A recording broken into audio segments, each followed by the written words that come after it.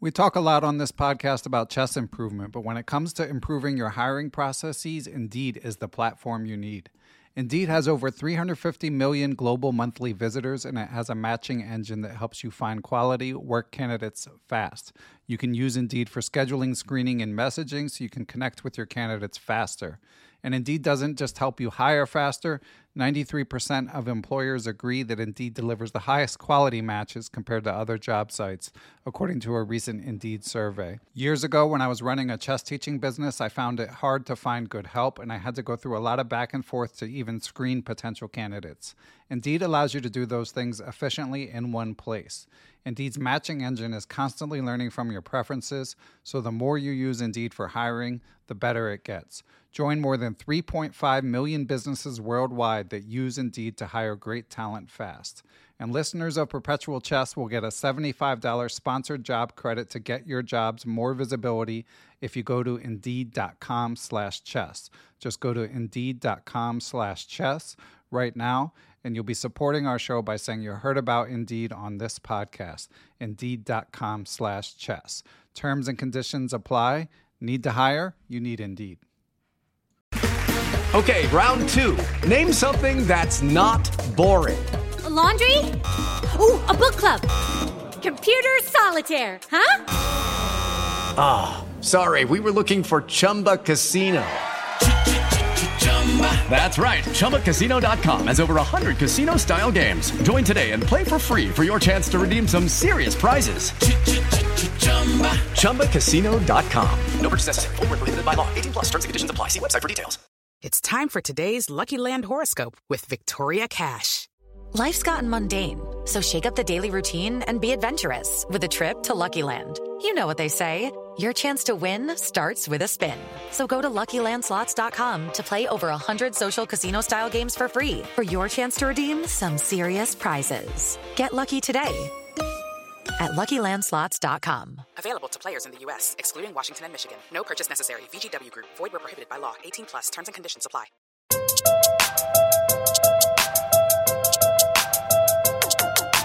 Hello, everyone. I'm Ben Johnson, and this is the Perpetual Chess Podcast.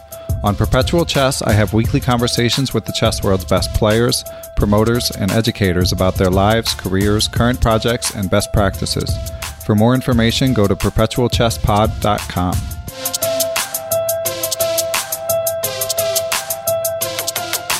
I'm here with International Master Anna Rudolph, chess player, announcer, reporter. What else, Anna?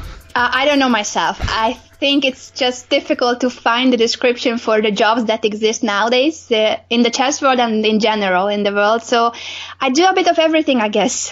Okay, well, thanks for coming on, Anna. I originally asked Anna to come on in January, and she, at the time, mentioned that she was going to be pretty busy in January, which usually if I ask a guest that and they say they're busy, it means no thank you. But then Anna, you proceeded to be on every chess show that I could ever imagine in January. Every time I logged onto the internet, there you were. So you actually were really busy. Yeah, I do tend to say the truth. I guess you mean that I was at the Tata Steel Chess Tournament, also streaming the Pro Chess League, which I'm still doing, of course. It's a really exciting month. The finals will be at the end of March. And in general, I'm quite busy. But I'm really glad that I could make it to your show. I have listened to several episodes, and I'm impressed by your work. So it's an honor for me to be here. Okay, well, thank you. And so how did you get into announcing chess, Anna? Good question. I was thinking the other day because I thought that you might ask me, and maybe I should know the answer.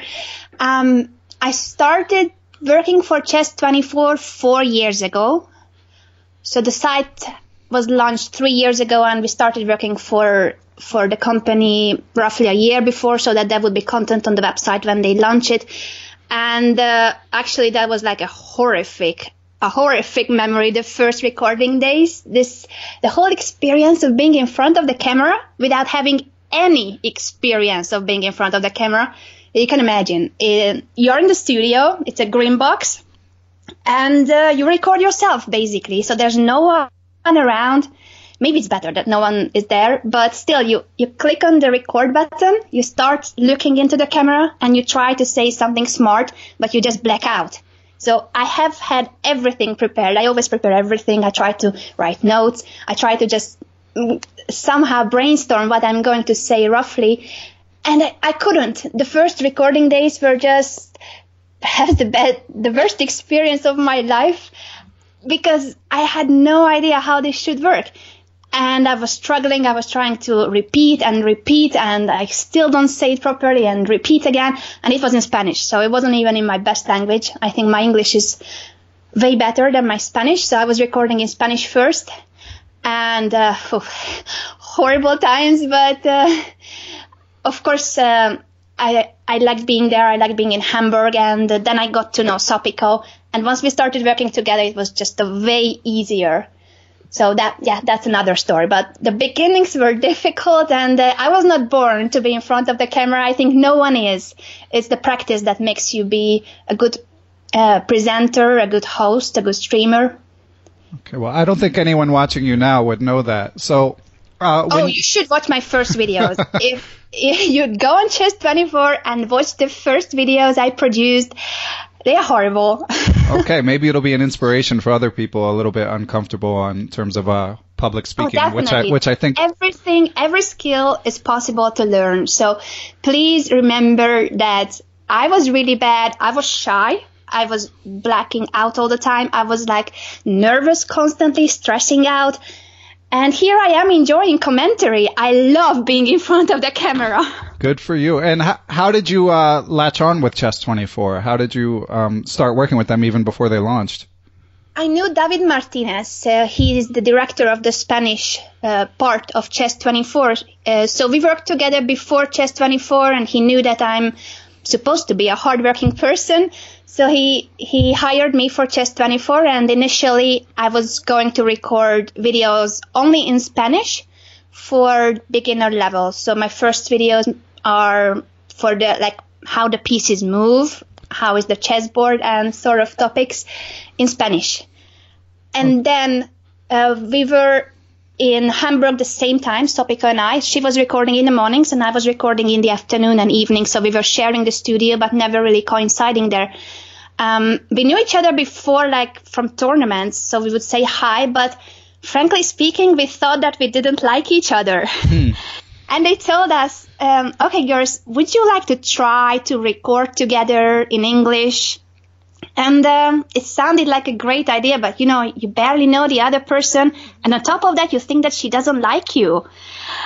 So we said yes, and we started talking to each other, and we realized that we were just so similar. We are like best friends ever since. We clicked from the first moment.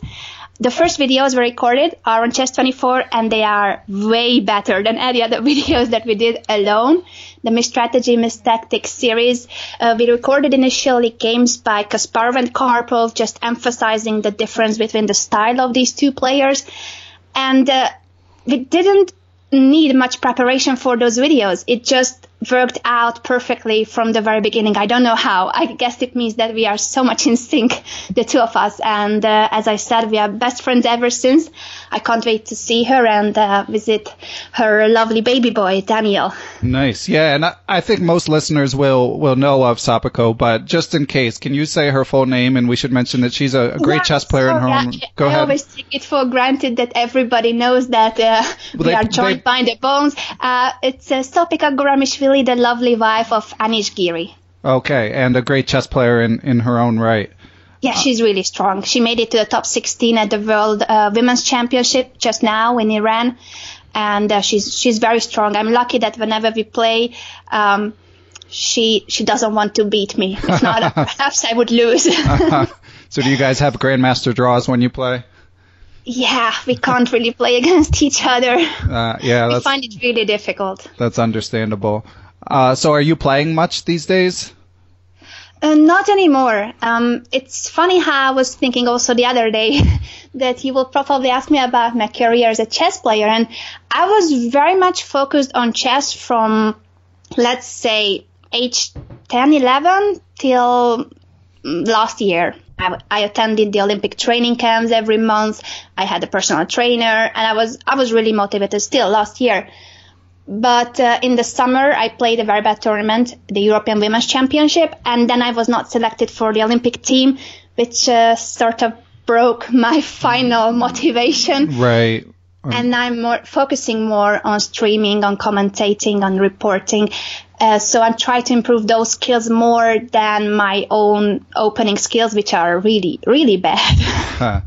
Well, your enthusiasm for chess, I think, definitely comes through both in your broadcasts and your Twitter feed and everywhere else that thank you. I still love chess, and I listened to your interview with Greg Shahade, and I completely agree with him that those people who stop competing, it doesn't mean that they, or in this case now, we don't love chess anymore. We just perhaps don't find the time to participate in a 9-day tournament, or we find the games too long. Well, I still like classical games. I would not say that for myself, but I do agree that it's difficult to find personal motivation for lengthy tournaments that take a week, especially when you work already. Yeah, I'm right there with you. I still like to play, but, it's a hobby. So there's only so much I can play. So when you're not, you live in Madrid, correct? Yes, I do. I'm in Madrid right now, and the sun is shining, so I'm happy. Oh, yeah, sounds good to me. It's dreary here in Pittsburgh, which is not unusual. But so what do you do when you're not engaged in like a chess project? What do you do in your day-to-day life there in Madrid? Oh, wow. Good question, because most of the things I do, or basically all the work I do, is related to chess. So I'm a freelancer, and I collaborate with Chess24, with Chess.com, with Chesscast, and also the Judith Polgar's Chess Foundation. Individual tournaments like the Tata Steel chess tournaments, I'm always happy when an individual event approaches me and asks me to be their host, to be their reporter or commentator.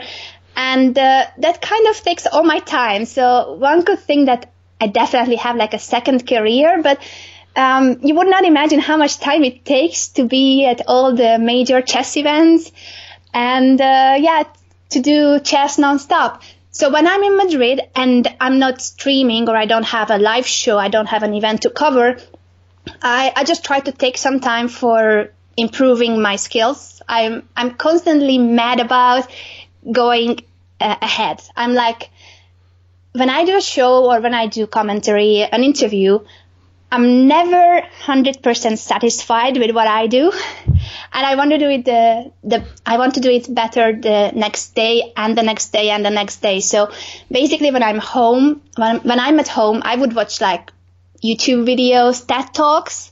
I would watch interviews. I would go to my yoga lessons and my Zumba lessons, because it's not only about improving your presentation skills, your interviewing skills, but also I like to do physical exercise. I cook sometimes, which is kind of like my chess. I don't have a big repertoire in terms of like knowing recipes. So I was never good at like opening theory. And I'm not good at knowing recipes, but I'm very creative. And I just look in the fridge and see, okay, what do we have? And what would match with what? And somehow it turns out quite delicious. I don't know how. No, good for you. I have kind of the opposite approach. I'm more, oh, really? I'm more of a theoretician when it comes to cooking. I just follow the recipe and the opposite. And very pragmatic, only practical issues. And I was never good at memorizing data. I can't memorize numbers, facts. I'm just very practical and creative, I think. So in Madrid, am I correct that you live with is it boyfriend or husband or fiance? Boyfriend at the moment, yes. Because I read you're, as we publish this, there's also an interview with New in Chess, the wonderful chess magazine coming out, in which you mentioned that you hoped that your wedding day would be a great memory. So I wasn't sure if it was coming up or you're just putting pressure on him. I'm putting pressure on him. Okay. Well, we've been together for 3.5 years, and it's a very serious relationship. We live together, but I don't think that we are getting married right now. I just like to put pressure on him. That's the correct way to put it. Yes. and he's a chess player, correct? Yes, he's an international master. His rating is way higher than mine. I mean, he's 2450, but without doing anything. And for me, that's so frustrating. By not doing anything, I mean that he sometimes he had some training sessions, but he never took it seriously. So for him, it was a hobby. And as a hobby player, he's higher rated than me. Right. Me, who put all her life on chess. So I think he's just much smarter than I am. That must be the reason. Well, yeah, maybe a better facility for chess at least. I don't know if that means he's smarter generally, but I've certainly... Yeah, he's a very good competitor. Whatever he does, he's really good at competing. He used to play football professionally. He plays paddle now, like tennis but whatever you can do with balls, like basketball even, just for hobby, he would do it. And is he the reason that you live in Madrid? Yes. Okay. Yeah, I moved to Spain before that, but right now we are living together in Madrid, yes. And I love Spain. I love Spanish culture, Spanish music, the food, the weather, of course, and Spanish people, especially him. Yeah, I've never been to Madrid. I spent a few days in Barcelona, and I had the same impression. Barcelona is great. I think as a tourist, I would suggest Barcelona. It's a lot nicer. I mean, in a way that it's much more special. It's more unique. I love Gaudi's architecture. I think I said that too in New in Chess. And Barcelona is just full of his architecture, the Casa Batlló, Casa Milà, the Sagrada Familia. I'm sure you visited it. And it's just, for me, when I was standing inside the Sagrada Familia, I could not imagine that this was possible for a church. I mean, that's a church that looks like not a church. Yeah. It's just such a wonderful artwork, and Barcelona is a really unique place that if you walk on the streets, there's no place in the world that looks like that. So I would suggest Barcelona for tourists. And if you want to live in Spain, Madrid is a great place. Everywhere there are parks. I love that. Madrid is actually one of the greenest capitals in the world. I think it's the second on the list. And it's true. There are parks everywhere, trees everywhere, and I just love nature. So I couldn't live in a big city without being surrounded by something green. Yeah, it sounds. You paint a pretty picture of it. I definitely like to get there sometime. You should. And also the beach in Spain, of course, and the islands. So I generally recommend Spain. So you've already mentioned Judit Polgar a couple times, and obviously since you grew up in Hungary, you're in a sense in the shadow of the Polgars. So could you talk a little bit about what the chess culture was like and what it's been like to work with Judit a little bit? Oh, sure. It's amazing. And of course, I love talking about Judit because she is an extraordinary person. Going back in time when I was a child, of course, I looked up at all these Hungarian legends, starting with Lajos Portis, and Peter Leko, Judit Polgar, Zoltán Almási.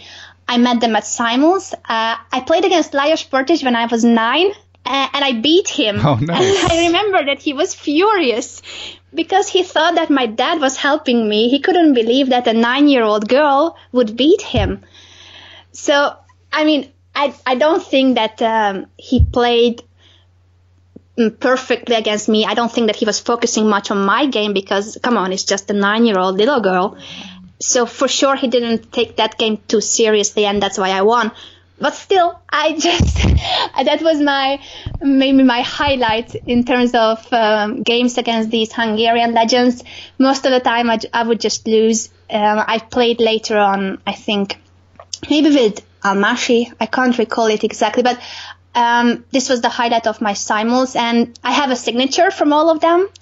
I was really admiring them, and in 2008, I won the Hungarian Women's Championship for the first time, and with the first prize, you also got into the Olympic team, which for me was a huge step from being a cheerleader fan type of girl to actually being a teammate of these legends. So Peter Leko was there, Judit Polgar was there, Zoltán Almási was there, and I was like, oh my God, I'm having dinner with them. So, yeah, from being a fan, I suddenly became their teammate, and soon we developed a very friendly relation. I'm friends with most of them, and with Judit especially, we have a very close relation working, and also I think we are friends. I'm not sure that if she thinks of me the same way. We are not besties, but I love her. She's a great person, and often we have Skype conversations. Judith, Sophia, her sister, and myself, we are brainstorming ideas about her project, the Global Chess Festival, where I was helping her, and still this is an ongoing project. So we do talk a lot, and very often. Well, that must be quite a privilege. So, in exactly what capacity have you worked with her professionally? It started last summer when I actually started working on her project on the Global Chess Festival. Before that, we were colleagues in a Hungarian TV show. I think this is a really cool stuff when you can put chess on TV. But it wasn't so successful. So, of course, we loved the idea of trying to create a chess TV program. Judith had a segment in it. I had another segment. We did it for a year. So it was a season on Hungarian national channel. And from that moment on, of course, we talked even more. Once the TV show was over, we started discussing her chess festival, which is a yearly chess festival. Her chess festival started 10 years ago. It was a chess festival. Basically, it was a chess day for the 3 Polgar sisters. It was a day when the 3 sisters would get together and play a simul. You could take pictures with them, ask for their autograph. Since the 3 of them live in 3 different countries, it was quite a big thing for Hungarians that they can finally see the 3 sisters together back again. But through the years, it has developed into a worldwide festival. And, of course, it's still built around Judith, but she wants it to be a wider message. And actually, the slogan is "Chess Connects Us," which I think is a great message. And it basically wants to reflect that chess is a lot more than a board game. It's something that can actually unite people from different age groups, from different gender, from different countries, cultures, religion, language. It's a bridge between people who might not have anything else in common. Yeah, that's definitely one of the things that appeals to me about chess, and that I enjoy with doing this podcast, just getting to hear little glimpses into different cultures that have to do with chess, but also touch on just life generally in different places. And I know that you've learned, how many languages do you speak, Anna? I don't know how many I speak. I know how many I tried to speak. It started with, of course, English. That was my first foreign language. I also then studied German for 4 years. At the university, I studied Russian philology. And at the same time, I tried to study Finnish for a year, Finnish language. Then I started studying Spanish. And I still speak Spanish, luckily, since I live here. And I think I'm just a language fan in general. So I would try to learn a few words in any language where I am. For instance, I remember that I was playing the Greek League. I was, I think, 16. So I missed my flight and I was stuck at the airport of Athens for like 7 hours at night. And I had to stay awake because I was alone. So I decided that perhaps it was a good idea to learn the Greek alphabet. Huh. And I just took a magazine that I found at the airport and started copying the letters and tried to figure out what is what. Since it had an English translation, I thought that it's not too bad. And yeah, I think by the end of those 7 hours waiting for my flight, I actually knew how the Greek alphabet worked. You Europeans make us Americans look so bad when you speak so many languages. Oh, don't think that. For instance, Spanish people don't really speak other languages much, or like French people. I mean, I don't want to, of course, apologies to any Spanish or French who speak many languages. But I know also a couple of people when I travel and when you would go to a restaurant or a hotel and they don't speak to you in any other language besides their native language. So I don't think that we Europeans are a lot better at languages. Well, you work harder at it, if not innately better at it. I think Hungarians are forced to. I mean, what can you do with Hungarian language skills? Yeah, sad but probably true. So getting back to Hungary a little bit, so you started playing chess very young, and were a young talent according to my research. So I was just, it might be hard for you to compare across countries, but do you have a sense of how popular chess was in Hungary compared to other places and is? I mean, you mentioned the legendary players, but were there school programs for chess? I think we do have a lot of chess tradition in Hungary. I don't know if it helped us, the young players, to become better. Perhaps yes, because we had role models. You are right that we had all these legends to look up at. We would also see them in person, so it wasn't like some faraway hero that we had, but we actually saw them in flesh, and we were inspired by actually meeting these players in person. Also, I remember I was studying from Portis's Endgame book one summer because I felt like, okay, he's a person I met. I played against him in a simul, and he's got a great book, so why not study his book? Perhaps it's easier when there's such trusted chess tradition and that many chess clubs. And nowadays, I think it's getting more popular in every country, basically, luckily, thanks to the Chess in Schools project. So I'm really rooting for chess to be even more popular, not only for trying to be a chess professional. I mean chess as an educational tool for improving the academic skills of children. Yeah, I believe in it as well, and I hope that most people who work in chess education and chess announcing and chess promoting believe in it, or else they shouldn't do it. Yeah, I think so. I think it really has a good future. I see it being implemented in many countries here around. It's already in the curriculum in Hungary, also in Spain. More and more schools are taking it into their regular lessons. So before Chess24, I actually worked at a school where chess is a subject. It's a school here in Madrid, nearby Madrid, and I was teaching in kindergarten, so that the children, the 5-year-olds, would know how the pieces move by the time they are in primary school, because in primary school they get notes. They do have exams on Mate 1, for instance. So it was cool to see that they do this, that it's part of the school curriculum. Yeah, I know that Chess.com has been doing and Chess Kid have been doing some promotion work trying to get it passed more. Here in the United States, chess is, like you said, it's getting more popular, but there's a lot of testing, so it's unfortunately a long bridge to cross to get them to actually have it accepted in the curriculum versus having after-school programs and stuff like that. But we're working on it. I think it would be great. It just has so many advantages and benefits for the children that I would really recommend every school to have it.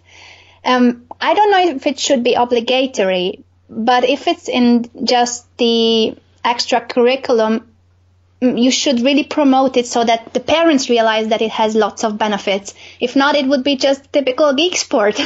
Yeah, I think Nazi Pakidze said that in Georgia it's an elective, so it is in the curriculum, but it's not it's not like you have to do it, and I think that's a good setup.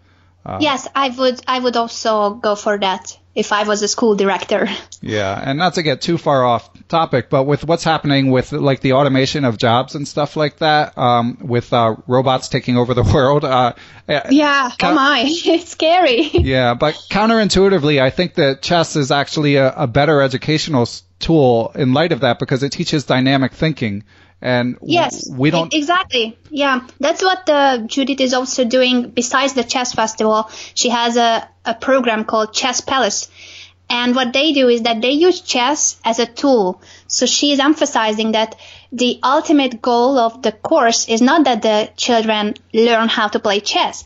They use chess as a tool to improve academic skills, and I think that's just wonderful when you can actually do something great through chess in a digital age when all the kids' eyes are glued to the screen, the tablets, smartphones, and so on. I do that myself, but I try to hide my phone from time to time because it's addictive. Yeah, it's a constant struggle. I'm right there with you. You are the second woman guest I've had on the podcast. I've tried to have a few more. I'm a feminist, I think it's safe to say, and I hope that, I'm one of the many people that wishes that more girls and women would pursue chess. Do you have any advice to young girls or ideas for how we can help to level the gender imbalance in chess? It's a difficult question. Of course, I would love to see more girls participating, and I hope that with my presence and also Sopiko and all the other great show hosts and commentators that are there among the women players, I hope that we also encourage girls to take up chess just by being on the screen, and they see us and they see that, oh, there's a girl who also plays chess and she talks about chess and she thinks that chess is cool. And so it's not a nerdy game. It's also for girls. I hope that we are actually projecting this message. And I really root for girls to take up chess. Makes you smarter. Yeah, I agree. It's I think you guys do a great job. Thank you. There's something, I teach a lot of, as you mentioned, like primary schools. I teach a lot of young kids, and it's interesting to me that even if you just send letters home, like kids who know nothing about chess, it's always more boys that sign up. So I don't know exactly what the source is, but it starts at a young age. Yes, I think it's the image of chess. It really still is a man's world, the chess world, and it will take time to change this. But I hope that we are going in the right direction. Yeah, I think that we are. And growing up as a girl playing chess in Hungary and traveling for international competitions and such, how were you treated as a girl and now a woman in what unfortunately is a men's world? I was always very welcomed at every place that I visited. Maybe the only difference I felt was that people would remember me, like, for instance, let's say you are at a tournament in France and somebody comes up to you and he tells you, oh, hi, Anna, do you remember we played the same tournament 2 years ago in Italy? And I'm like, no clue. Right. So being a female player, what I realized is that people remember you and you might not remember them because you are perhaps at 10%, 5%, 2% of the whole field, the women players. So, yeah, that's the only difference I realized. Besides that, no discrimination. I never felt being a minority, actually. Even if it's true that the numbers show that you are a small percentage of the whole field, I never felt like a minority.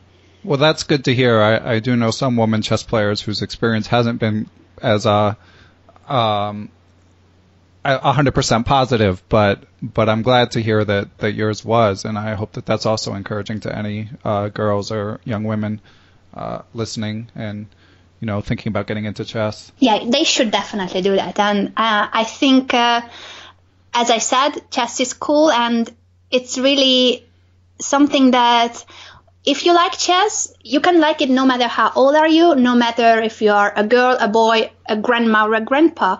You can take up chess at any age. Just try it and see if you like it. And if you don't like it, don't play chess. I mean, I'm not trying to make the whole world be a chess player or know how to play chess. Simply have a go at it and don't have these stereotypes in your head that this is something for weird boys who are not social. Although they do tend to like it. Yeah, some might be like the stereotypical chess player, but I think most of the people are not like that at all. So this stereotype too should be demolished. It's just not true anymore. Yeah. Just look at the world champion Magnus Carlsen. No, it's true, and I do think it's changed over at least my lifetime. I mean, I just looking at the people who were at tournaments when I was a kid, I feel that they were a little bit more eccentric than I mean, you still have your eccentrics, but I think the percentage has gone down. Mm-hmm. So that's definitely a positive development. So, Anna, you've been doing a lot of announcing. Do you have any, and you're busy with the Pro Chess League. We should talk about that. But I'm also wondering if you have any other gigs coming up. Right now, the Pro Chess League is what takes up most of my time. And March is huge. It's all about Pro Chess League. Since we will know who will be the winner. And I think you talked about the Pro Chess League with Greg already. But I just wanted to add that I love his idea. And I think that this is a way to make chess more popular, because what we are suffering with is that classical games and classical tournaments are not engaging enough for a general audience. You can't put it on TV because nobody would watch a 5-hour stream of 5 chess games for 9 days. It's just not possible. And so I really like that Greg and Danny Range, chess.com, they try to do something that is different. So it makes this Pro Chess League an e-sport, but at the same time, this is basically what people are into nowadays, and this is the future. So it's great that from the traditional chess tournaments, we also start to launch into something that is actually the future. So I love classical tournaments as a player, but as a promoter of chess, a streamer, show host, whatever I'm called, I do believe that they are right, that a classical tournament with classical time control, classical everything, classical traditional is not good enough for capturing the public. It's not good for people who might like it if we could present chess in a more visual, in a more entertaining way.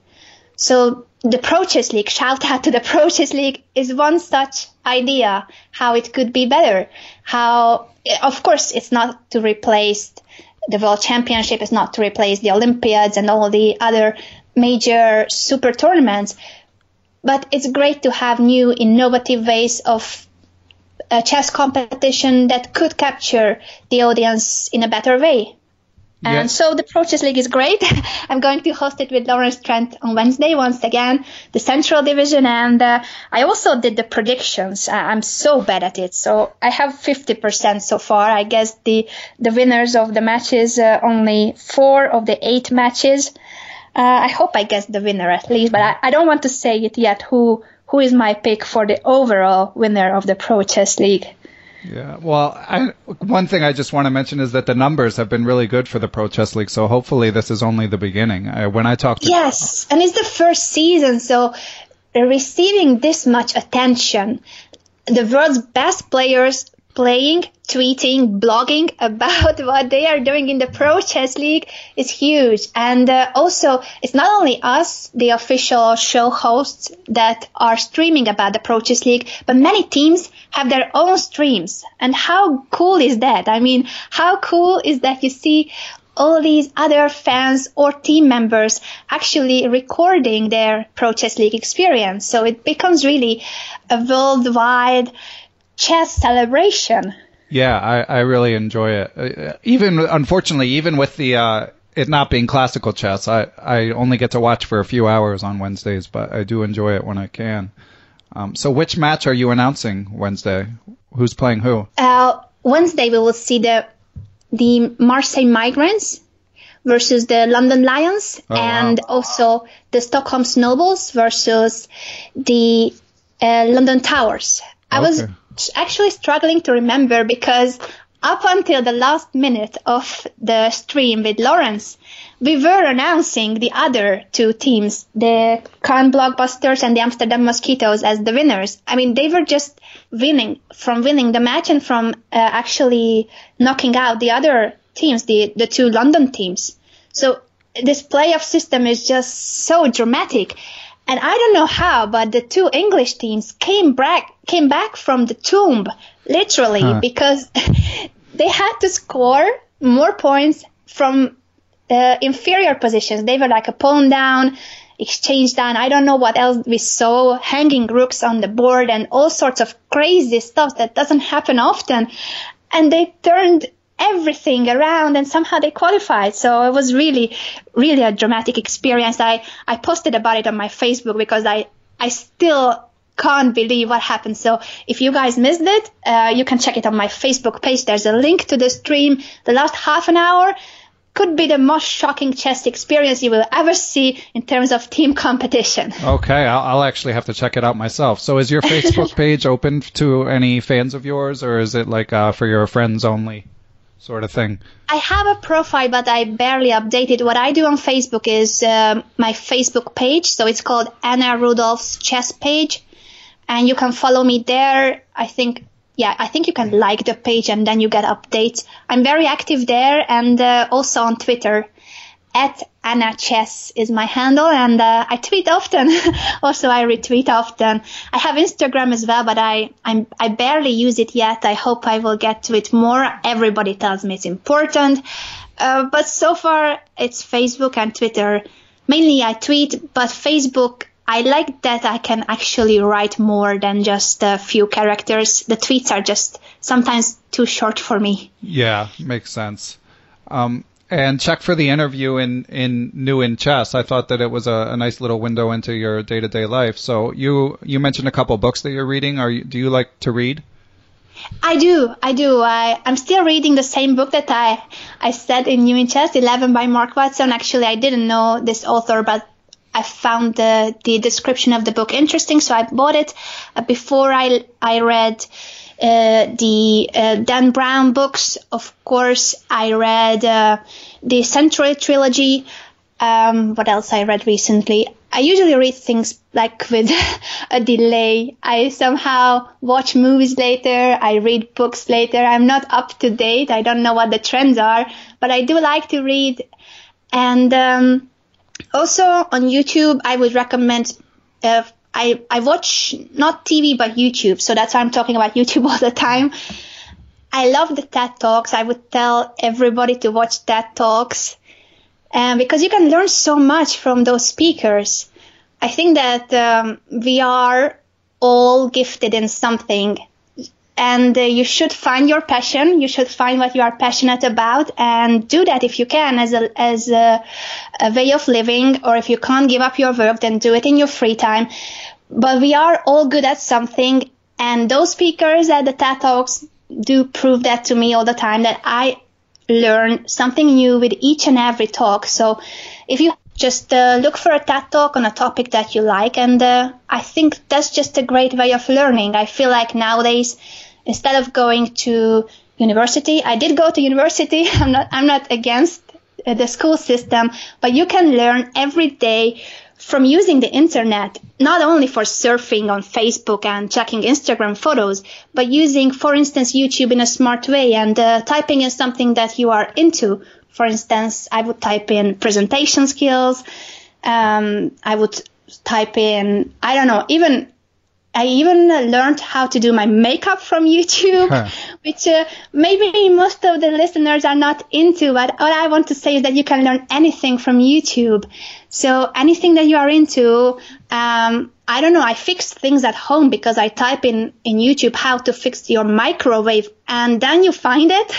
So anything that you need, I think the internet is a great library for that. Do you have a favorite TED Talk that comes to mind? I'm very bad at remembering facts, so I can't tell you the names, but okay. I do share talks from time to time. So if you see something on my Facebook, that means that I liked it. Also, I like talk shows, American talk shows. I like the Late Show, the Late shows. I love James Corden. I wrote that I would invite him for dinner in the New in Chess profile, but I also like, for instance, Jimmy Kimmel, Seth Meyers. I think they're just hilarious. So it sounds like you're watching these shows in English. When you read, what language do you generally read in? English. Wow. Almost always English. I barely do anything in Hungarian, and I think that reflects why my Hungarian is so bad. When I go to Hungary and when I talk to my family, they always tell me that, Anna, you have an accent. I always say that I think I don't speak any language properly because I have a mix in my head. I try to switch between three languages constantly, being English, Spanish, Hungarian, and from time to time try to understand German and Russian. And this causes such a mess in my head. I appreciate the people who can actually keep up with all the languages they speak. I don't do that anymore. I used to have a Londoner accent. I lived in London for a year. And when I went back to university, everybody told me that, oh, Anna, you have such a Londoner accent. And I was like, oh my, that's great. Also the people living in London, native speakers, they didn't know where I was from, but they thought that I was from somewhere around. So I took that as a great compliment, like, oh, I sound like a native speaker. And I know that I don't sound like a native speaker anymore because I speak Spanglish, I speak weird English, I speak weird Hungarian, and I'm confused. Well, I can't judge your Spanish, but you speak English perfectly fine as far as I'm concerned. I mean, thank you. I do read and listen in English all the time, also on purpose, because this is my work language. And as I said, I always believe that you should improve your skills no matter what. So with every day, I want to be a better speaker.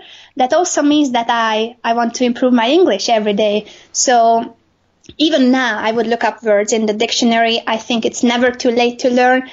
I don't think that I speak bad, but I want to keep it up at the same level or raise the level. So always go forward, never backward, with whatever skills you want to improve.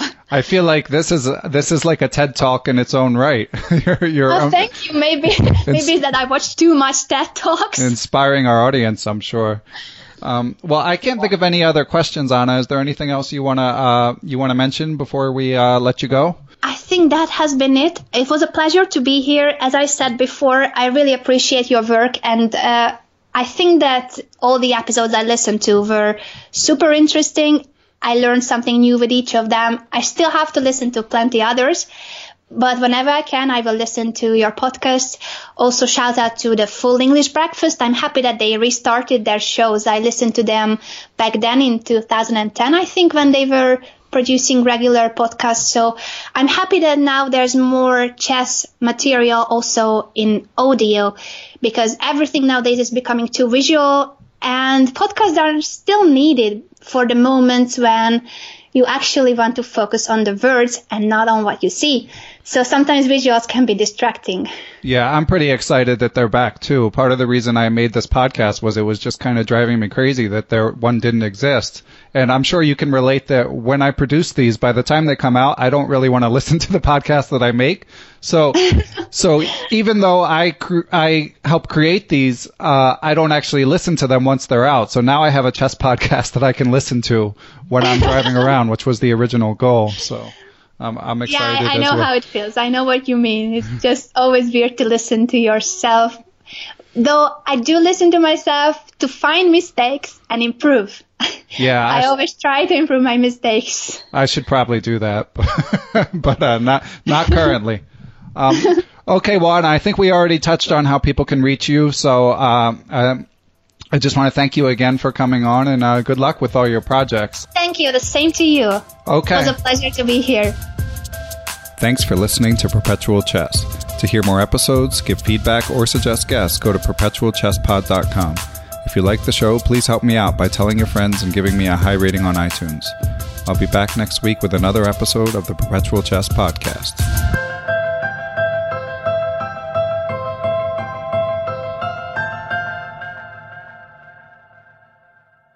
Sports Social Podcast Network.